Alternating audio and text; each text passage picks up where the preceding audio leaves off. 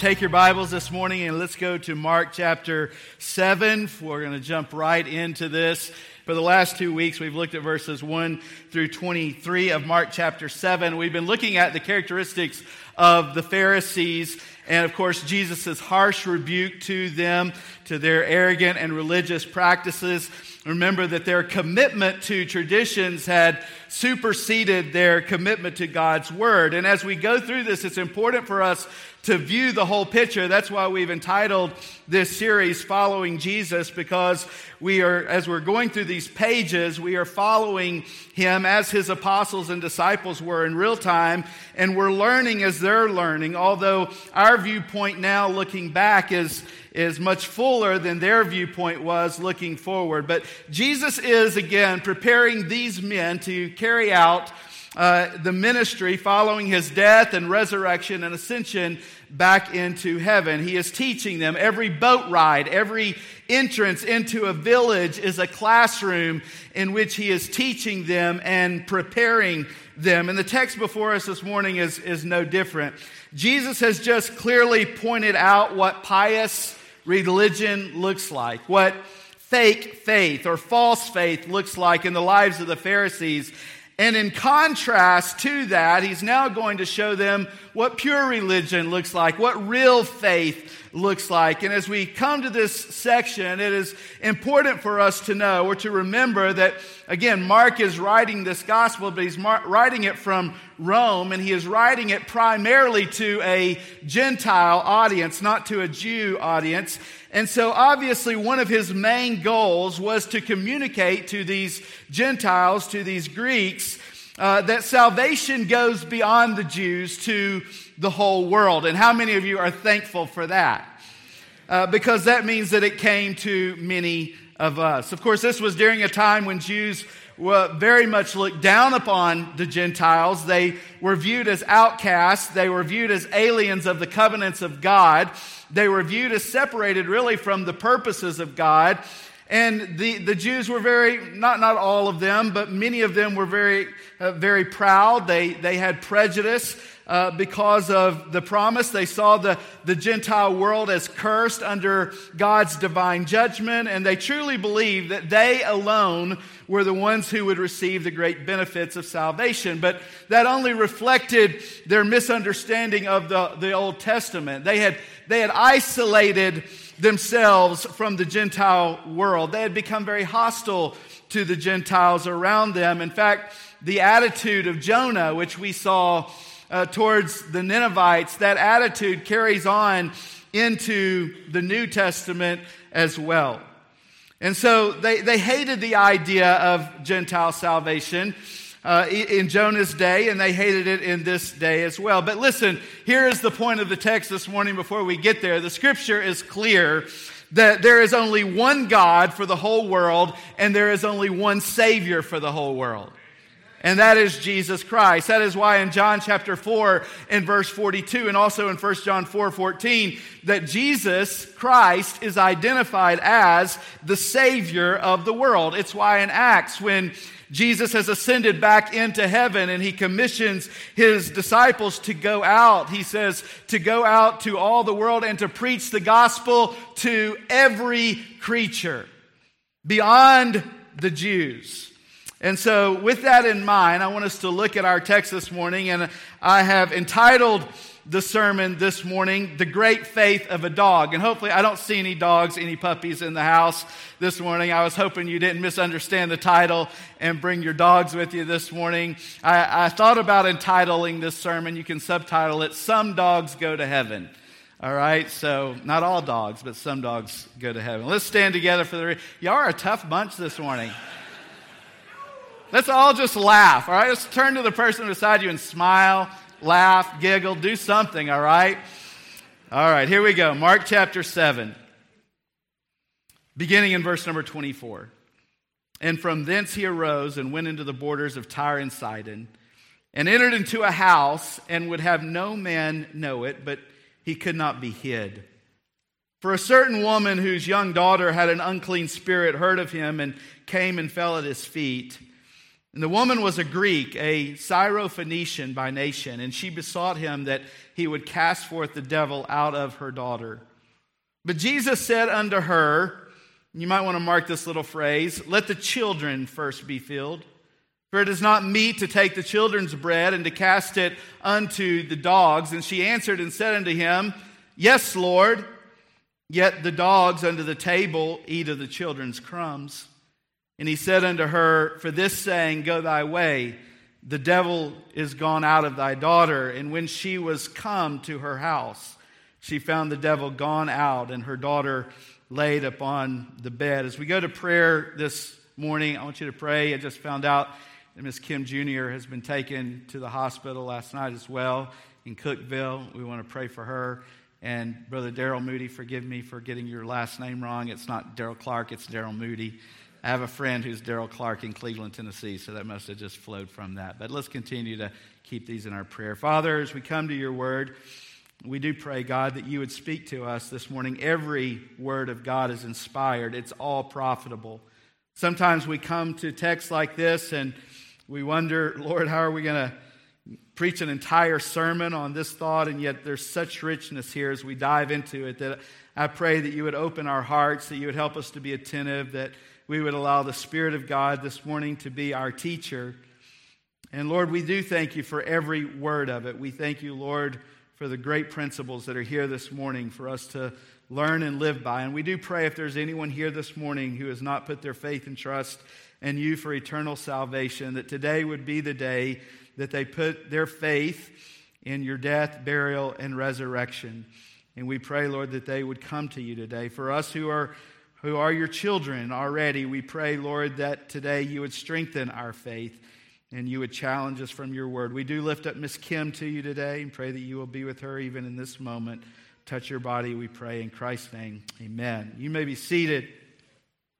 As we look at the text before us and maybe out beside this section in your Bible, especially verse number 27, you might want to write the reference Romans chapter 1 and verse number 16. Romans 1:16 is a fairly familiar verse that says this, For I am not ashamed of the gospel of Christ, for it is the power of God unto salvation to all those that believe. Say this last part with me, to the Jew first and also to the Greek.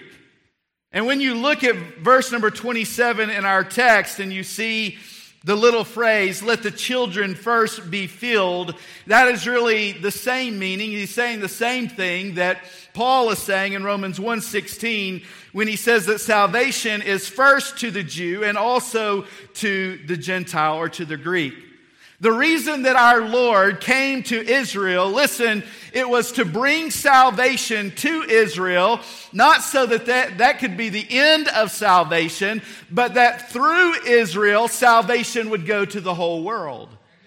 They were to be the means in which the gospel went to the whole world. And so while the nation at large rejected Jesus, there were enough who believed. There were the 12 apostles. There were the 120. There were the 500 in Galilee who then took the gospel on the hills of the Great Commission to the ends of the earth. And of course, on the day of Pentecost and following, thousands of Jews came to faith in the Lord Jesus Christ as the Messiah. And the gospel begins to spread. And then as you go to the very back of your Bible to Revelation, and you get just a little bit of glimpse of heaven and what heaven's going to be like, Revelation chapter 5 tells us that around the throne will be gathered, that there will be people from every tribe and every tongue and every nation. That the gospel is going to reach to the whole world. And guess what we're all going to be singing? What we sung this morning, worthy is the Lamb that was slain. We're going to be giving glory and honor and praise to the Lord Jesus Christ. And so listen, we are to be a church this morning that puts a focus and an emphasis on getting the gospel, not just to Jamestown, although we are supposed to get the gospel to Jamestown, but we are a church that is committed to getting the gospel to the ends of the earth, around the world. There's only one true God, there's only one true salvation, and there's only one Savior. Salvation only comes one way, and that is through faith in Jesus as the Messiah, faith in his death and his resurrection. And although this text is pre-crucifixion and resurrection, Jesus is teaching, don't forget he's always teaching his apostles and his disciples, and he is teaching them a very important truth in this text. Most of Jesus' ministry, in fact, all of it pretty much had taken place in Jewish territories. But in our text today, it brings us outside of Jewish territory. And it shows us the reality that his love and his compassion and his salvation goes beyond the Jews. Tyre and Sidon, which are mentioned in our text, are two of the major cities of the Gentile world. Tyre was the hometown of Jezebel. And in the last quarter of Jesus' earthly ministry, he begins now to extend his tour into Gentile territory with his apostles, preparing them for ministry to the ends of the earth, because this is a preview to the apostles of what is to come when the gospel goes to the ends of the earth. Now, I want us to look this morning at the faith of this woman, because I think it is the great point of the text. She is in a desperate situation. And from the viewpoint of the Jews and from the viewpoint of the Pharisees that we saw and we've studied the last 2 weeks, including the disciples, this woman had no right to ask Jesus of anything. She was a woman, first of all, and we all know as we study the Bible that even Jewish women were not allowed to be to ask the rabbis certain questions. They weren't allowed to be taught. They were to be taught by their husbands. It was a day when women were not looked at in the culture as they are today. They were not looked at as in the same light as men. We also see that she was not only a woman, but she was a Gentile. She was a Greek. And just to go a step further, she was a Syro-Phoenician, which is a mix of Syria and Phoenicia, Phoenicia being present-day Lebanon. So not only was she identified with the Gentiles, but she was also identified and connected to the Romans. And the point here is this, that her influences were all to be rejected by the Jews. She had no right, in their viewpoint, to come to Jesus Christ. She would have been a lady who was greatly influenced by both Baal worship as well as the Roman gods. And so this woman had everything going against her. She was an outcast. She was a reject. She would have been lower than, in the Jews' eyes, she would have been lower than a Jewish tax collector who had sold his soul to Rome to buy a tax franchise to extort money from his own people. She would have been lower as a Gentile, a Canaanite, a Syro-Phoenician woman. And for her to come to Jesus would, in the minds of the Jews, be a discredit to Jesus himself, that she would even approach him. For even allowing a woman like this into his presence. And remember, this is in contrast to the last 2 weeks, verses 1 through 23, where he is dealing with the Pharisees, and this lady would have had no external qualifications for purity or pedigree. Ritual impurity is written all over her. But listen, Jesus is once again going to remind us that his heart is diametrically opposed to the heart of the Pharisees. He is going to show them in contrast to their pious religion what pure religion looks like in our story today.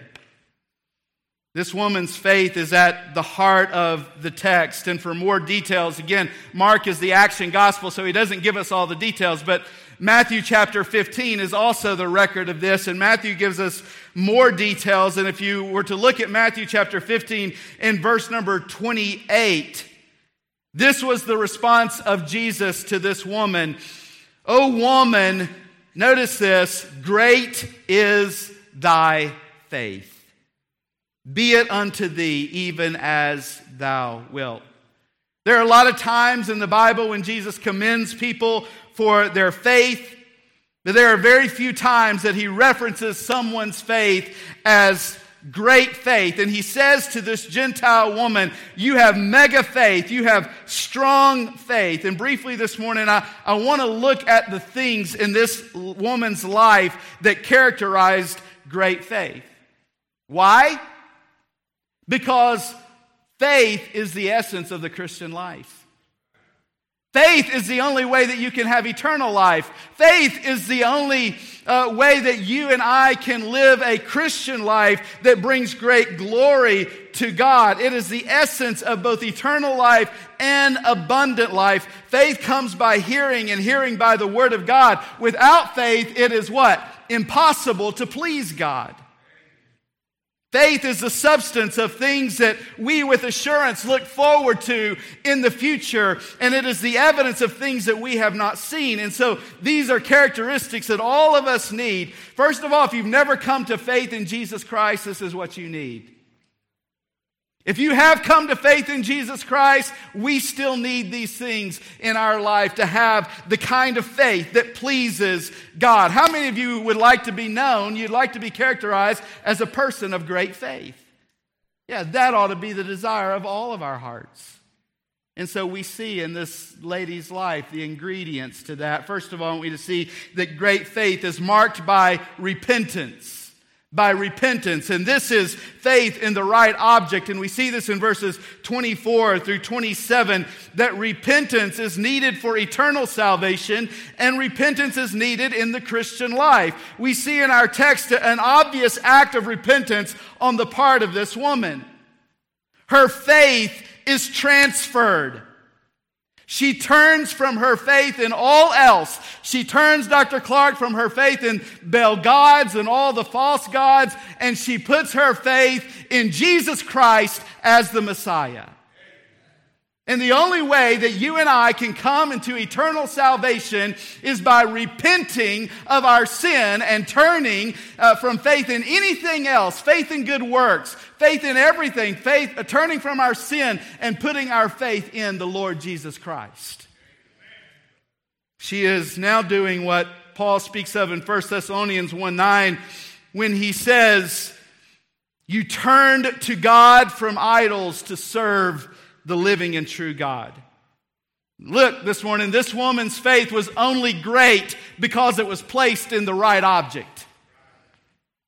Any faith that is just faith, that's not put in Jesus Christ, is not great faith. Faith in herself, faith in physicians, faith in an exorcist, faith in anything else would not have been great faith. But this is great faith proclaimed by Jesus Christ himself because it is in the right object. It is faith in Jesus Christ.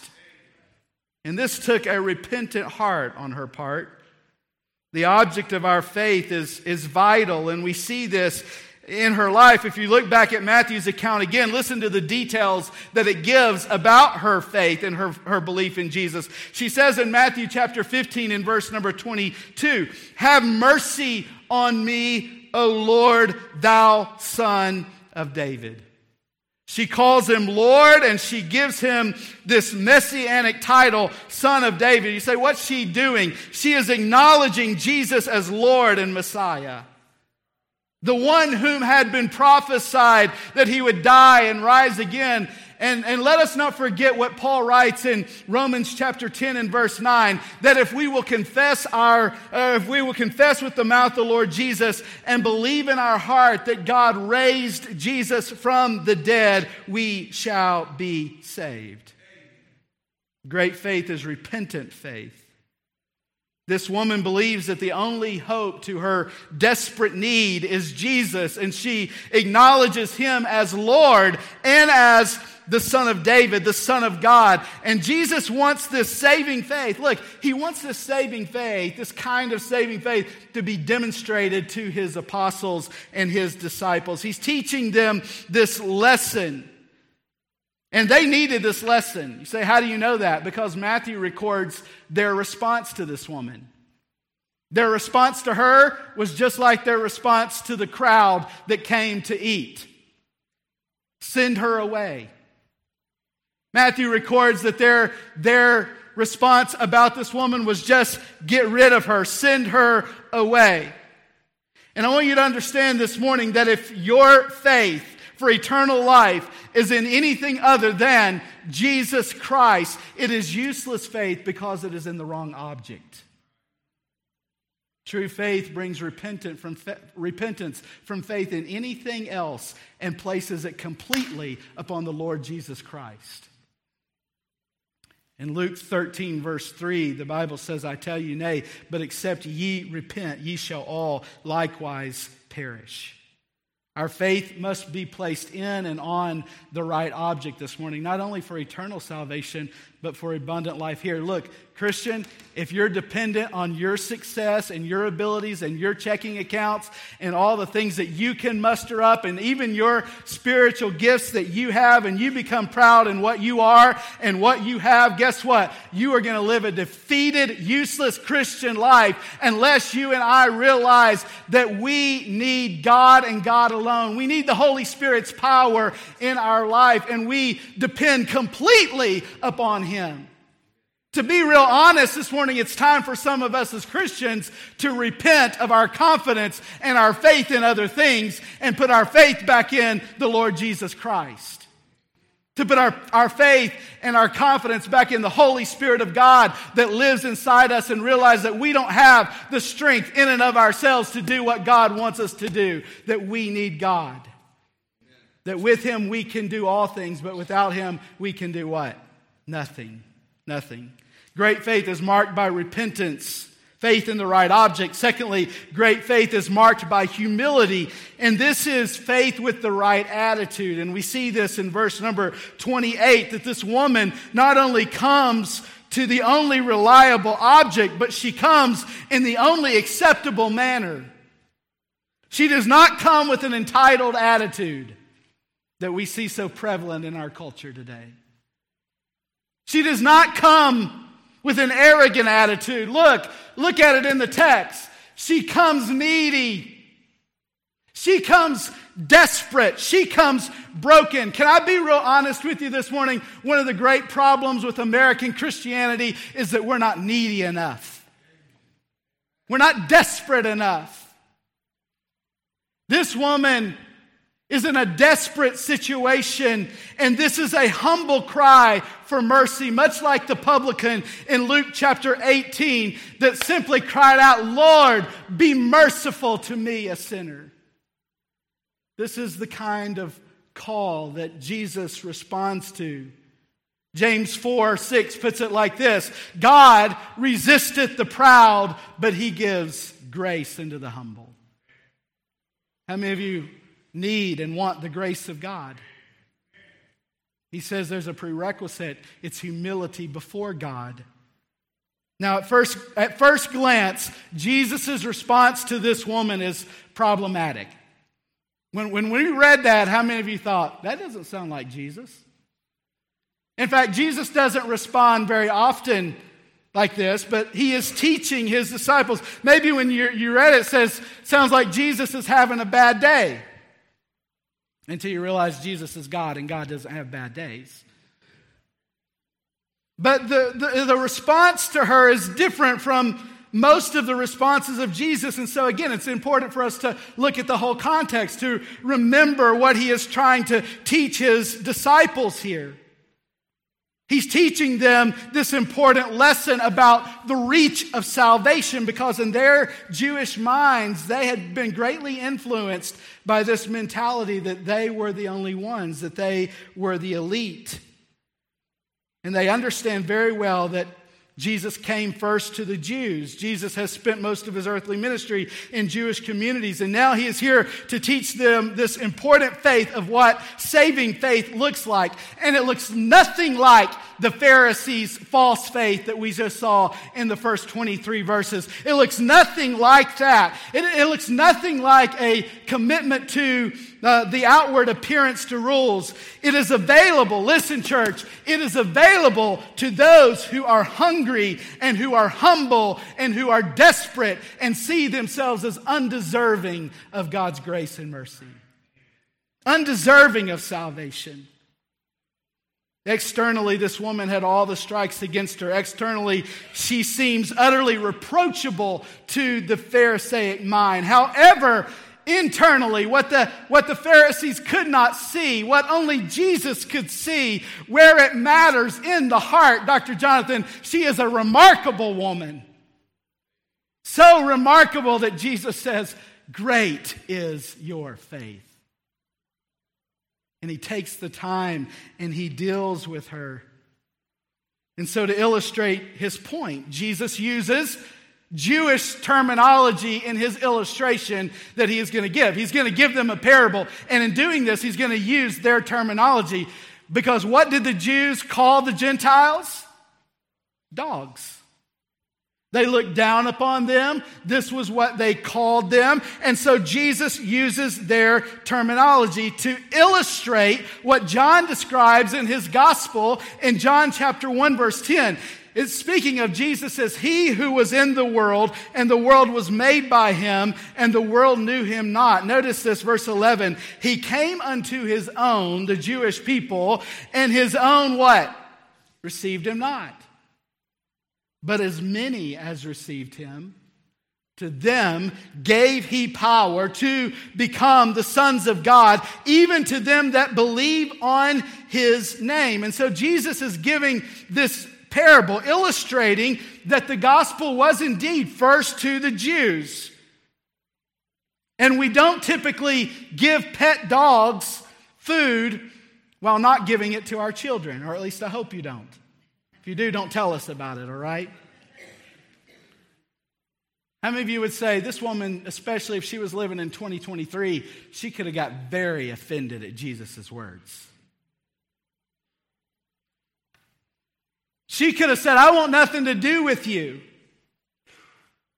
And some people say, and some commentators say, well, Jesus used the nicer version of the word dog. There's two Greek words. There's one like the wild dogs, and then there's one like the house dogs. Now, we have a new house dog. This is Finn right here.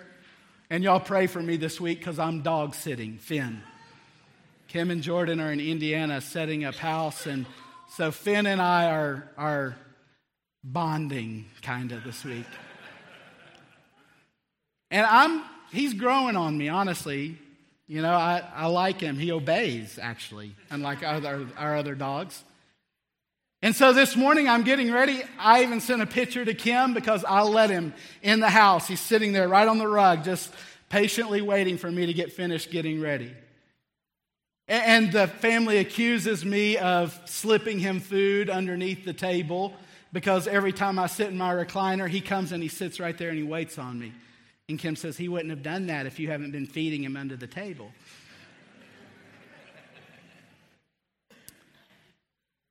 But the truth is that Finn doesn't get a seat at our table, at our dinner table. He doesn't get an invite to Thanksgiving lunch. You know, we like him, we pet him. Some of you get offended at this, but he's not as important as my children are. That's the illustration that he's giving here. We don't give the dogs food while neglecting to give our children food.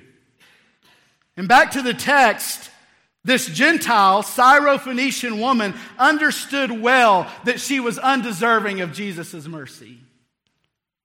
And look, you and I as Gentiles, we can come in with a haughty spirit, a proud heart. We can rise up with pride. And he say he didn't come to us first. Or we can come like this Gentile woman realizing we are unworthy. But thank God for the crumbs that fall to the floor for us. Thank God that it went beyond the Jews to you and I. That you and I, by the good grace and mercy of God, also have the opportunity to be a part of his eternal royal family. Aren't you thankful for that this morning? And notice her response to Jesus in parable, after the parable in verse number 28. And you don't want to miss this. Yes, Lord. Would you say that with me? Yes. Yes, Lord. You're right. You know what she's saying? I am unworthy. I don't deserve it. Yes, Lord. Yes, you are right. Listen, mark those words in your Bible, but do more than just mark them. Let them mark you. Yes, Lord. This is the attitude in which Jesus responds to. This is an agreement with God about our condition. You know what Romans 3 says? For all have sinned and come short of the glory of God. We are all sinners in need of salvation. Yes, Lord, there's no offense, there's no defense, there's no resistance. But here's her response. Even the dogs get to eat of the children's crumbs that fall off the table. I know that I'm not a Jew. I know that I'm not part of the covenant people. I know that I'm on the outside. I know I belong to this idolatrous nation that I live in that is full of idolatry. I know the Jews are in the privileged position, but don't the benefits spill off to the rest of us? And listen, she's got pretty good theology, doesn't she? She's exactly right. It's not a different bread for the Gentiles than it is the Jews. It's the same bread. It's the same table. It's not a different meal. Gentiles are not given a separate revelation, a separate object of faith, or a separate way of salvation. All Gentile salvation is the gospel that has overflowed from the bounty given to Israel. That's what Romans 9 says. Listen to this, Romans 9 verse 23. And that he might make known the riches of his glory on the vessels of mercy which he had afore prepared unto glory, even us whom he hath called, not of the Jews only, but also of the Gentiles. As he saith also in Osee, I will call them my people, which were not my people. I will call them my people, which were not my people. I will allow them into the family of God. And her beloved, which was not my beloved. And it shall come to pass that in the place where it was said unto them, ye are not my people, there shall they be called the children of the living God. That is you and I. And it's a description of our text today in Mark chapter 7. Great faith for salvation and great faith to be used by God comes from a heart of repentance. But listen, it also comes from a heart of humility. Listen, we have a major problem in our nation and even in our churches of entitlement, of arrogance, of pride, of thinking we're something and that we deserve something. We need to come back to this fact, church, that we are unworthy but by Jesus Christ. It's all of grace. It's all of mercy. If it was not for the mercy of God extended to you and I, then today we would have no hope of eternity with Christ. And that brings us to the last and final point, that great faith results in a response of mercy by Jesus. Look at verse 29 and 30 again. And he said unto her, for this saying, go thy way. The devil is gone out of thy daughter, and when she was come to her house, she found the devil gone out and her daughter laid upon the bed. No proof needed in this woman's life. Remember what Thomas said after they told him that Jesus had risen from the grave? Except I see it in his hands and his feet, I will not believe it. How many times had he been told? You want to know why this woman's faith was called great faith? She didn't even have to see it. She didn't even have to have proof of it. Faith is the evidence of things not seen. So he said to her in verse 29, for this saying, or because of your answer. Remember the beginning of her answer? Yes, Lord. Because of your answer, he acknowledged that her answer was evidence of true faith. Still penitent, still broken, still knowing that she deserved nothing. She calls him Lord. And he says, because of this, go, leave. The demon has gone out of your daughter. I love this about Jesus too. His power was omnipresent. Which we're going to look at tonight. He didn't have to be there. He could be miles away, speak it into existence, and it happens. His power is everywhere. And the demon was dispelled out of this little girl. Go now. Here's the application as we close this morning. First of all, no matter what your past is, no matter what your pedigree is, no matter what you have done, no matter where you have been, no matter your rap sheet, if you from the heart will put your faith in Jesus as the Son of God, as this woman did, if you will believe, as Romans says, that he died and conquered the grave, while man may look at the outward appearance of you and say you'll never make it, according to God, he looks on the heart and he sees great faith. And he responds to that. And he will save you if you come to him in that manner. We also see this morning, that great faith pursues God no matter the cost. Listen, one of the great things that you and I can learn from this woman is her persistence. How many of you want this woman praying for you? Yeah, I want this kind of person praying for me, who is persistently coming before the throne room of God, desperate, begging for him. This woman didn't care what it cost her. No matter what other people thought about her, her allegiance was to Jesus Christ. And then we see that God responds to a spirit of neediness. And I want to ask you, as the Holy Spirit asked me this week in study, when is the last time you came to me in real desperation and neediness? Remember what Isaiah said when he saw the Lord high and holy and lifted up? You remember when he got a clear view of God, a clear glimpse of God in his holiness and who he really was? Remember what he said? Woe is me, for I am undone. Listen, church, what we need this morning is a fresh glimpse of God so that we can see clearly who we are. When's the last time you prayed, God, show me my heart? Show me the errors of my heart. Show me the exceeding sinfulness of my heart. Reveal it to me. Search me, O God. Know my heart.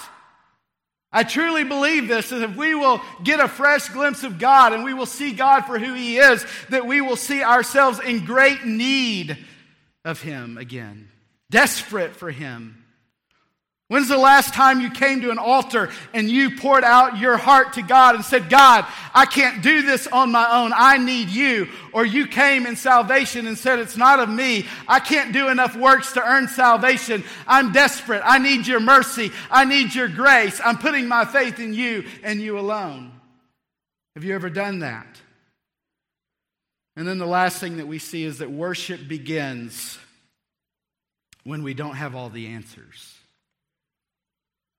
Worship begins not when we have all the answers, but when we don't have all the answers. When we're not just trusting in our circumstances, but we're trusting in the character of God. And we're looking at God and saying, God, I trust you. I worship you. I don't see how this is all going to turn out. I don't see how this is all going to end. This woman couldn't see it until she got there and laid her eyes on her daughter. But she went away worshiping Jesus because of her great faith in him.